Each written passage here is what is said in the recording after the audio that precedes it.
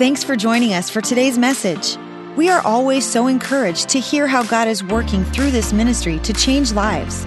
If you have a story to share about how God has worked in your life, then let us know by sending us an email to mystory@timberlakechurch.com. Also, if you would like to support this ministry financially, you can do so by giving online at timberlakechurch.com/give. Enjoy the message. Well, welcome again. I'm Ben, I'm the lead pastor, and it's been great having a couple weeks off, is preparing really for our next message series, and as we move towards Easter weekend as well. Our next message series is called Antisocial, and it's really looking at how to create community in sometimes what is a disconnected world. How many of you have felt a little antisocial sometimes? Yeah, I did the other day, and I don't want to overshare. Pastors can overshare. But my wife did something really horrible. She did. She did something horrible, so horrible. And then as it went on, she also started to do some things spiritually bad. She was leading this this pagan Bible study. And so it was really horrible. And then I woke up, and I'm serious. Like, I've heard of this happening. I would never do anything. I woke up, and I got to tell you, I was quite angry with her. And she said, "Why are you angry at me? It was only a dream." I said, "Yeah, but you could have done it." And, as I thought about that, I'd like to tell you that didn't happen, but it really did. You think of the crazy things that we think, that we get engaged with, that really doesn't matter. And so what I want to do, especially sort of this week as we finish midwinter break, next week we have a new series. I believe we've already seen it even during the break. God's going to bring a lot of new people around here, is to consider some things that really matter in your life and mine and in our life together. Today is the 2-year anniversary, and really in many ways concludes a vision initiative that we did as a church. I'm not going to talk about all the particulars of that. We've done that along the way. There were great successes or challenges, but God used your intentionality and your generosity. It was called 1 Million Reasons. And I sort of came up with the name based on the number of people in Seattle and the East Side who are really disconnected from Jesus or a church. I'm talking Catholic, Protestant groups that probably, aren't that really believe the Bible that much, but really not Christmas, Easter, or ever. There's about 1 million people who are pretty disconnected, and actually really disconnected. And as a church, what drives us is those 1 million reasons, because we believe every person matters to God. And it's not just a number, because behind every number there's a name, and behind every name there's a story, and it matters incredibly to God. And you might be here and you say, "Hey, I'm not a church person." And so, this is sort of weird. You're talking about one of those people. And that's my story. I didn't grow up going to church, not Christmas, not Easter, not ever. The only time literally growing up I had been in a church before I was 16 years old was a magic show, which really confused me. So I had no experience whatsoever with this whole thing. But then I encountered Jesus, and I'll share that story. I've shared it before. I'll share it another time. That was transformational. If you're new around here, new or maybe in the last few months, you might wonder, hey, what kind of church is? It can be confusing because of who we are. We believe that God is for you and not against you. We believe that the Bible is relevant and true, even the parts that we disagree with. We believe that there should be a low shame level because Jesus, when he went to the cross, the Bible tells us there's nothing that can separate us from God. You may disagree with God, but God is right. There's your worst moment, your worst sin. If you'll bring it to God, there's nothing that can separate us. We believe that God wants us to really live life at its best. This is not heaven, but we can have a little bit of heaven now. That we can follow God's path and principles, and it makes a difference. We believe that marriages can be put back together, that unsolvable problems can be solved, that we can expect life change, that everyone's welcome, nobody's perfect, and anything's possible with God. We believe that we can be set free from those things that bind us. And it doesn't matter whether you're new to Christianity or you've been a follower of Jesus for a long time. And so what I want to do, this is not a reset, this is a reminder for us, but it's going to be more than that as we look. I'm going to look primarily at one chapter in the Bible, Jeremiah 29 today, as how we engage individually and as a church in our world. Now, there's a lot of caricature of church. In fact, it was sort of interesting. Today, I had the opportunity to be part of a memorial service. Great family. I mean, one of the families we've gotten to know personally and we love deeply at this church. They lost a son, and how God brought comfort in the midst of great tragedy. And it's at those moments that we really understand what we believe matters. Well, Jesus, as he looked at people, it's interesting that the caricature sometimes we get in society of Jesus is just not true to the Scripture. If you'll take your outlines out of your program, we read this. When Jesus, saw the crowds, he had compassion on them. If you have a pen, will you do me a favor? If you're taking notes, will you underline had compassion on them?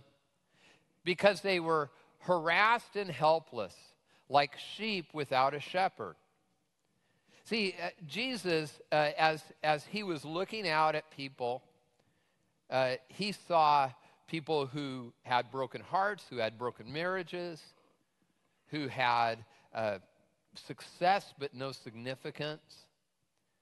And every one of them mattered to him then and matters to him now. Then he said to his disciples, and this really gets to our assignment. The harvest is plentiful, but the workers are few. Ask the Lord of the harvest, therefore, to send out workers into his harvest field. God says, I have a plan for this world, and this plan is really you and me. That God would work through people like you and me to make a difference. The problem with some of us is how we view our world, especially if those, like my guess is that most of the people here, you were raised in a religious or a church environment. And unlike me, and if you were, sometimes we can be taught to engage the world in a way that's not necessarily biblical. H. Reinhold Niebuhr, he wrote a book many years ago. He's a great theologian, and it was called Christ and Culture. And in this book, it's a theological treatise, which I'm not going to go into in any depth today, because this is probably not the venue for it. But he really does a good job looking biblically at how we engage the world around us. There's different views of how people and how Christian people and non-Christian people engage our world. One viewpoint is it's a big, bad world. It's a big, bad world. We need to just stay away from bad people. Don't smoke or chew or go with girls that do. That's sort of how it is. The idea is that sin is contagious, and so you got to stay away from bad people. But here's the problem. Do you know where the bad people are? They're sitting next to you. You are them. Yeah, the funny thing is, and you even see this, and I don't want to be, you have these groups that'll isolate themselves. And the problem is they bring their problems with them. And I sort of get this, that you want, I remember my daughters are now both in college. I remember when, they were growing up, and I'm like, I want to keep them from, well, primarily boys is what I wanted to keep them from. And I'm like, I want to isolate them. But the funny thing is that when we isolate, we never develop any strength. And we never make a difference. One of the things at our church that if you're saying, hey, I want you to hand out leaflets about this cause or that, and I don't care if it's liberal, conservative, or in between, the answer is always a hard no, never, no, ever. Why? Because we don't make we're not a church that wants to make a point. We're a church that wants to make a difference. And often the people who make the most points make the least difference. And so what we want to do is say, God, how would you use us to raise the spiritual temperature of the region, to help people understand that there's a great way to live, and that's life with you. There's another viewpoint, is that God likes people like us. That God thinks like us, he, votes like us. And I know that's hard for you to get your mind around, because I know that God would like everything I do, right? No, God actually confronts.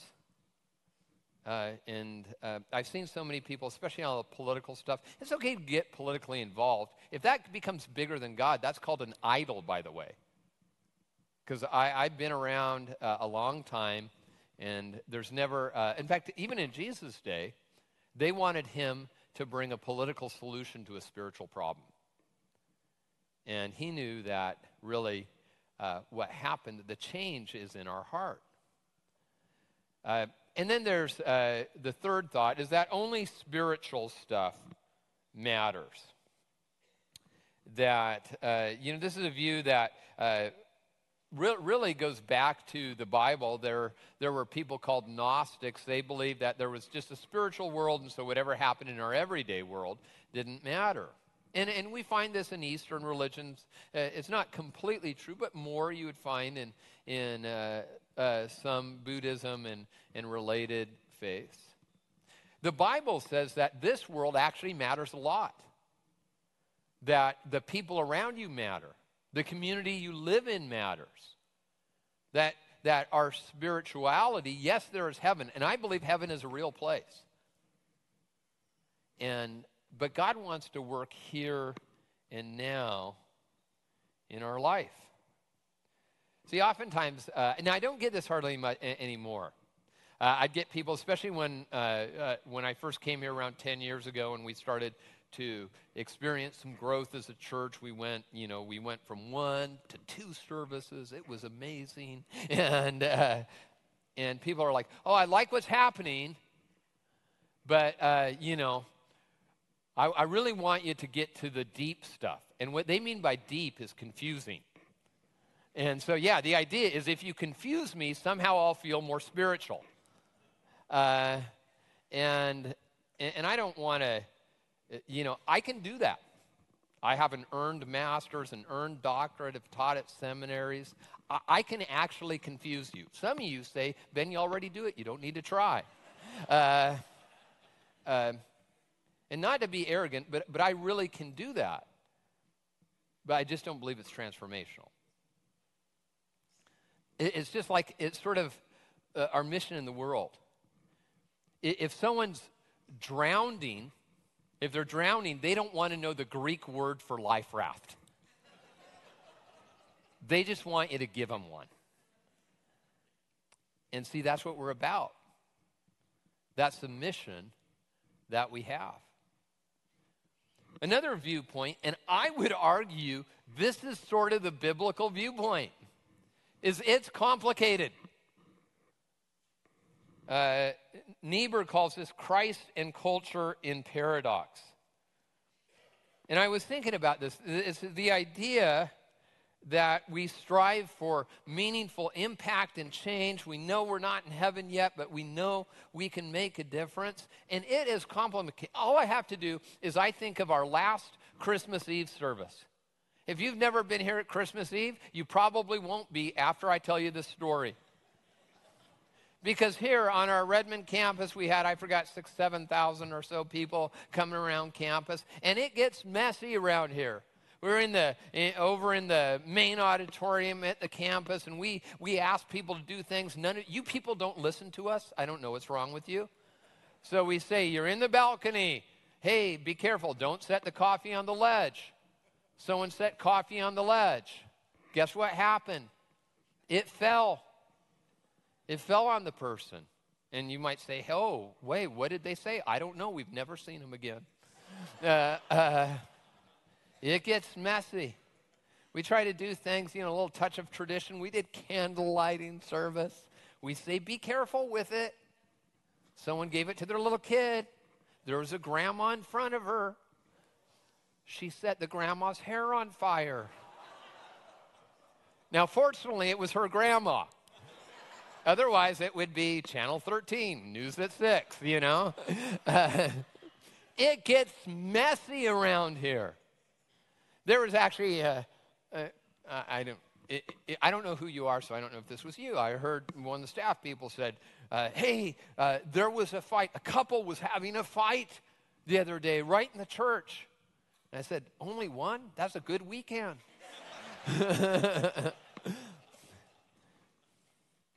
And in the last couple weeks, I took off. And I also heard someone who said, came 4 years ago from China and definitely not. Definitely an atheist, didn't believe anything. And if you would have told me I would be a Christian today, I would have never believed you. I talked to another couple, and they're a little older than this gentleman. They're probably in their 40s. And they said, yeah, we've never done this church thing in our adult life. But somehow we feel like this is starting to make sense. I heard of someone who's baptized because they're going back. We have people from all over the world at our church. They're going back to a country where Christian baptism is not something that really can be done. But said, I want to do that. I want to identify with Jesus Christ. We believe it matters. We believe messy is worth it. And when we get a hold of God's purpose together, it makes a huge difference. But see, here's the thing. I get this is because sometimes what we'll try to do is we'll get this little Christian cloister, and here's what I call it. Because like I said, I wasn't raised in church. I call it a largest share of a dying market church, where we all affirm each other, or unless we engage with our culture and our society and say, if God is involved, it makes a difference. It really does. Well, this is a situation that the nation of Israel found themselves in. And there were all sorts of competing voices. There were those who were saying, hey, don't get involved in society. Don't try to make a difference. Don't be involved with these people. And then there was really the prophet Jeremiah speaking for God, and he said something quite different. And so if you don't mind, what I'd like to do is I'd like to just go through this. Well, actually, if you do mind, it doesn't matter because I have the mic. But just saying. So, but I want to go through this chapter of the Bible and see how it is so instructive for us in our life. So if you'll take out your notes or look up on the screen, it says this. This is the text of the letter of the prophet Jeremiah sent from Jerusalem. To the surviving elders among the exiles, and to the priests and the prophets and the other people. Nebuchadnezzar had carried into exile from Jerusalem to Babylon. See, the situation is that a catastrophe had happened in the nation of Israel. They said, hey, God, we want to live life without you. And you know what? God didn't cause anything to happen. He just said, okay, I'm going to let you live without my protection. It didn't work out for him. Because just like today, there were a very small nation surrounded by a bunch of people who didn't like him very much. And they were taken into captivity, into Babylon. If you ever really study ancient Near East studies, this is not just Christian, Babylonians were actually brilliant. What they would do is they would take a population when they took over a nation, and they'd take the leadership, they'd take them to Babylon, and they wouldn't make them, servants or slaves for the most part. They would actually welcome them into the culture and they'd try to make them fully Babylonian. And so the problem was how would they remain faithful to God in this culture? And so we see in verse 4, it says, this is what the Lord Almighty, the God of Israel, says to those I carried into exile from Jerusalem to Babylon. And what God is basically saying is how to do something that matters, how to make a difference, as I say, without being weird, how to live according to God's plan and purpose. By the way, I got a little carried away. I don't always look at my notes. Pastor Shane was worried about this weekend.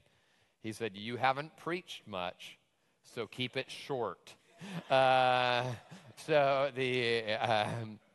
so I will listen, because Pastor Shane's sort of scary, by the way. But we talked about 1 million reasons. Many of you were involved that for you. You gave and you sacrificed, and there are lots of people in heaven. And whether that's you or it's just someone around you, can we give them a hand? Can we do that?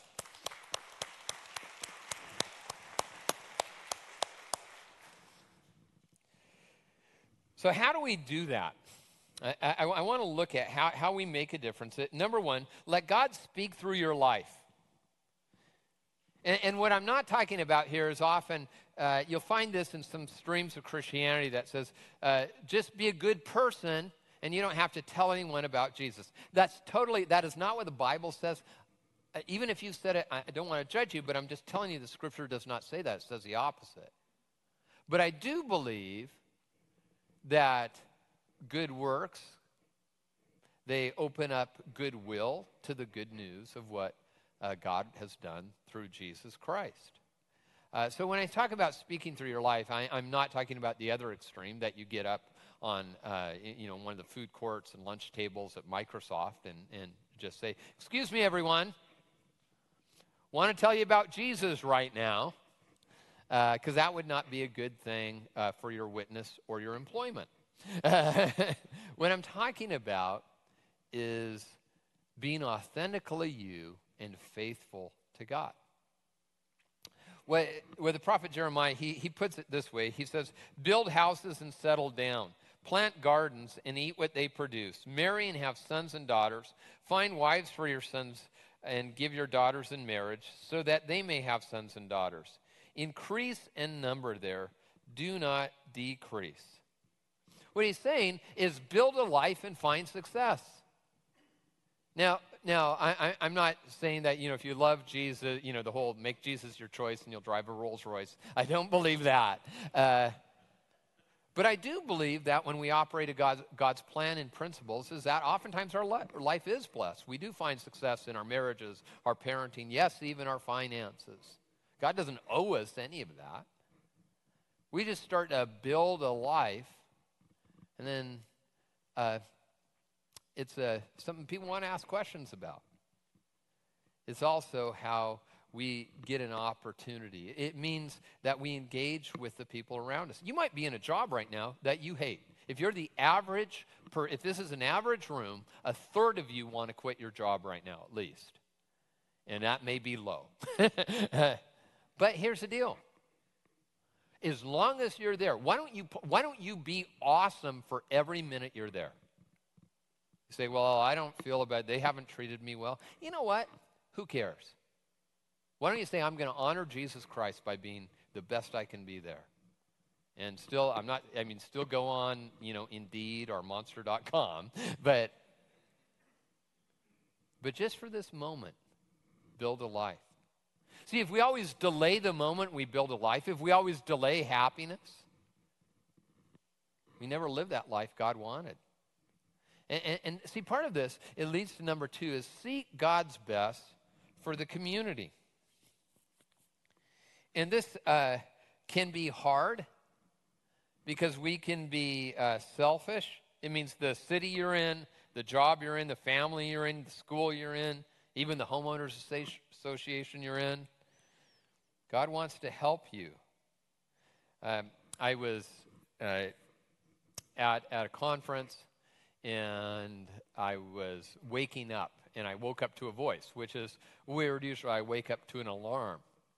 And so I wake up to this voice, and I'm sort of like groggy, and I hear, "Hey, sweetie. Hey, baby. Look at me." And I'm thinking, Terry is in a good mood today. And thank you, Jesus. Anyway, that was too much information. I'm sorry. But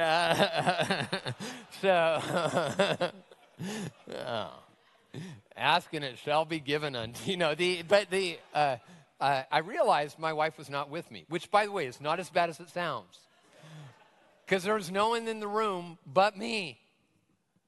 It was some lady talking to an actual baby who had woke me up. And all of a sudden, my really good mood turned really sour at that moment. Because oftentimes I think about what's in it for me. Here's what it says in Jeremiah 29:7. "And also seek the peace and prosperity of the city to which I have carried you into exile." Isn't that interesting? This is the place of their exile, and God's saying, why don't you seek to have that be a great place? That rubs against our nature. That's part of God's plan. He says, pray to the Lord for it. That God has an assignment for us, even in the most difficult places in our life. You have to understand, this was a place of exile. And God says, you will be blessed when you seek their best. And he says, because if it prospers, you too will prosper.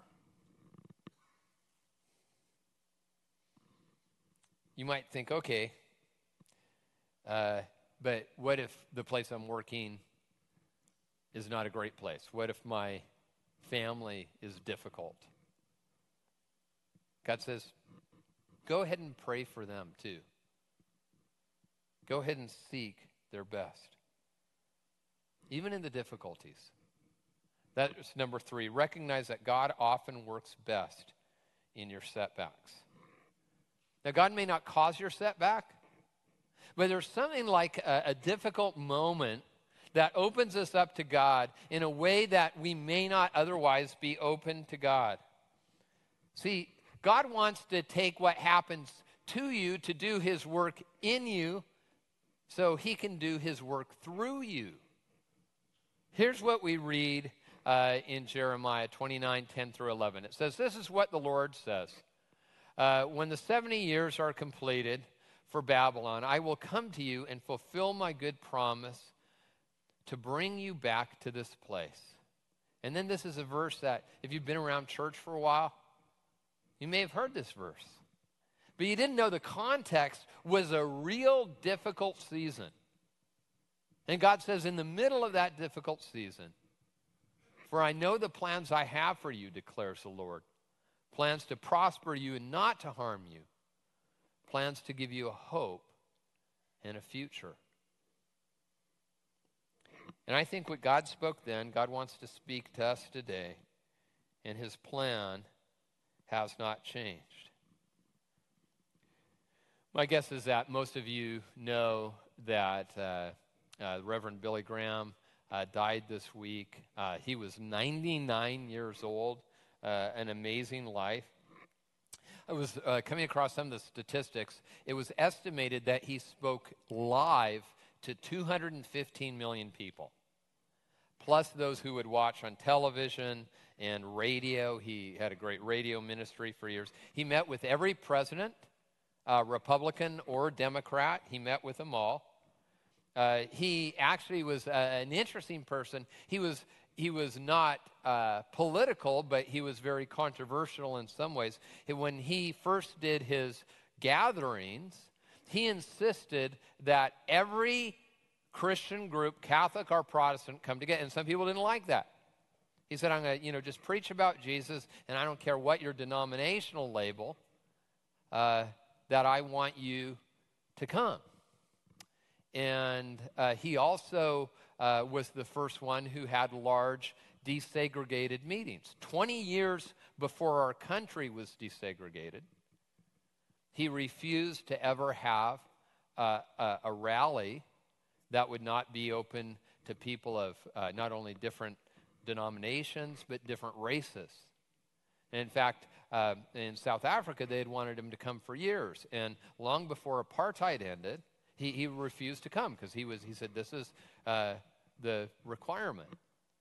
And in 1973, before apartheid ended, he said, Christ belongs to all people. He belongs to the whole world. I reject any creed based on hate. Christianity is not a white man's religion. Don't let anybody tell you that it's white or black. He had a simple message, and there's amazing hope. In fact, I wanted to show you a little clip from one of the last messages he gave before he passed away. Take a look at this.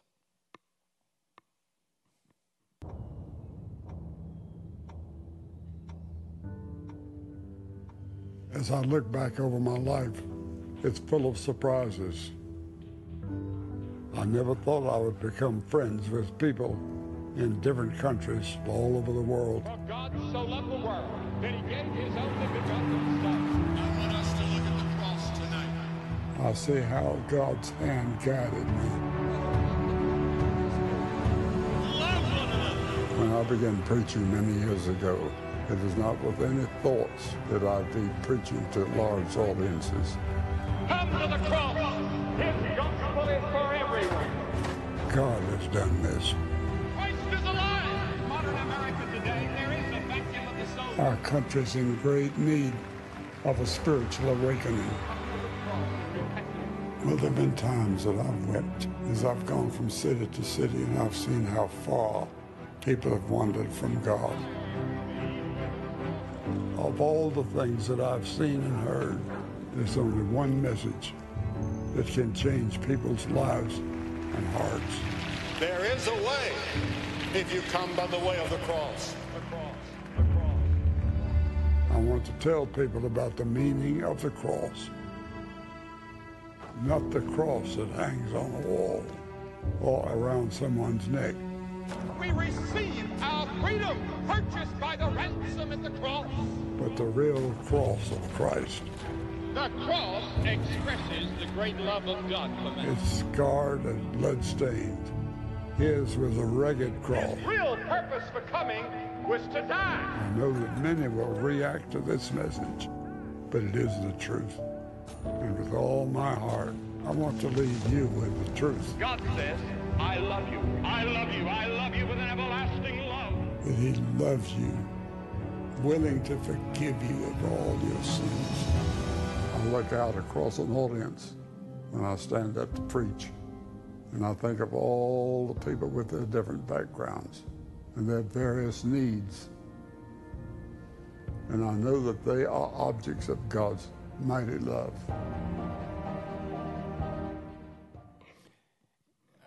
As I was thinking about his life and legacy, I was thinking about the mission that we have together. And like I said, this next season is we'll start to welcome in a lot of people. I want to encourage you to make that your personal mission too. That you may say, hey, I'm not someone who can talk about my faith. That just is hard for me. Hey, I get that. But as a church in this season, we're praying just for the opportunity. This is not about growing God is growing our church. That's awesome. This is about transformation because of what only Jesus can do. So I'm encouraging you in your programs. I think there's opportunities to invite, opportunities to serve. We're praying that this will be the greatest season. And it's not about big numbers. It's about big stories of life change. But it's not, it doesn't start with our mission. We need to remember number 4, that it starts with a personal decision. Billy Graham always pointed people to Jesus because he knew that the only change in society starts with our heart.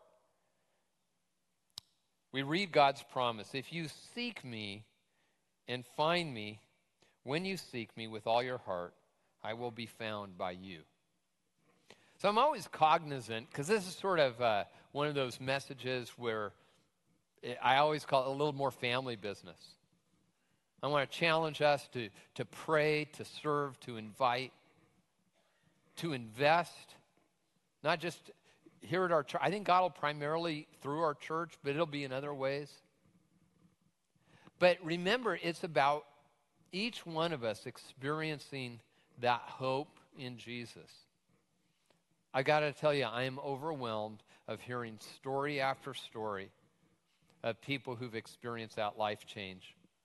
There's a couple I had heard, sort of it was a big thing in the news, a tragedy that had actually happened to them, and a dad and a son, and they'd actually started coming to the church, and the mom was pretty resistant to anything to do with Jesus.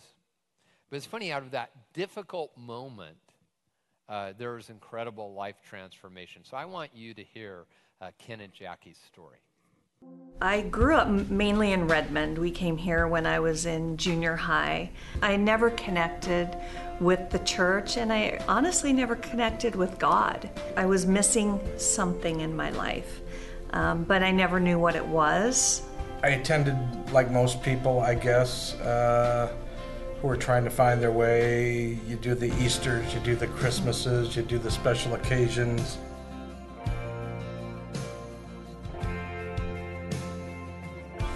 Taylor, my son, came with us on a Saturday night service. We had made a commitment with each other that we were going to start being regular followers of God at Timberlake Church, and that was something that was done between Taylor and I. My son Taylor died 2.5 years ago. He went to go to our shop to exchange trucks. He was cleaning our work truck, and he was going to go pick up his truck. And about 9 p.m. that night is when the accident happened. That was August 24th of 2014. It was a head-on collision. He was killed instantly on 202. Everything we had planned was about Taylor. You know, he was going to graduate from high school. He was going to go to college, and he was going to run the business, and he had all these plans. We had all these plans. And all of a sudden, it was like, now what? Now what do we do?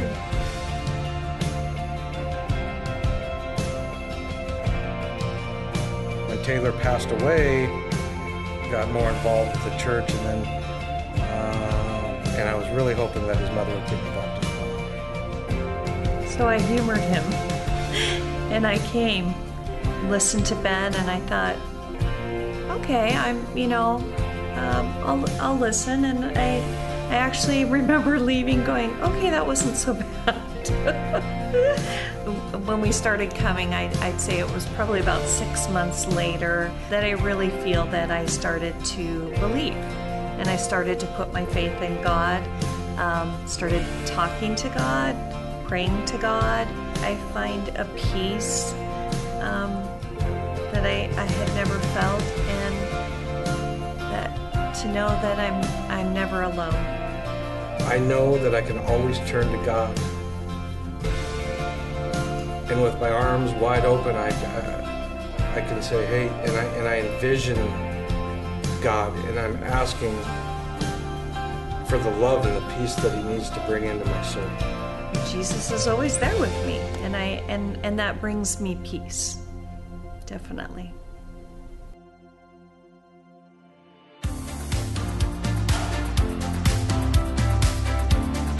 Thank you for listening to the Timberlake Church podcast. Stay connected with us by visiting timberlakechurch.com or follow us on Twitter or Facebook.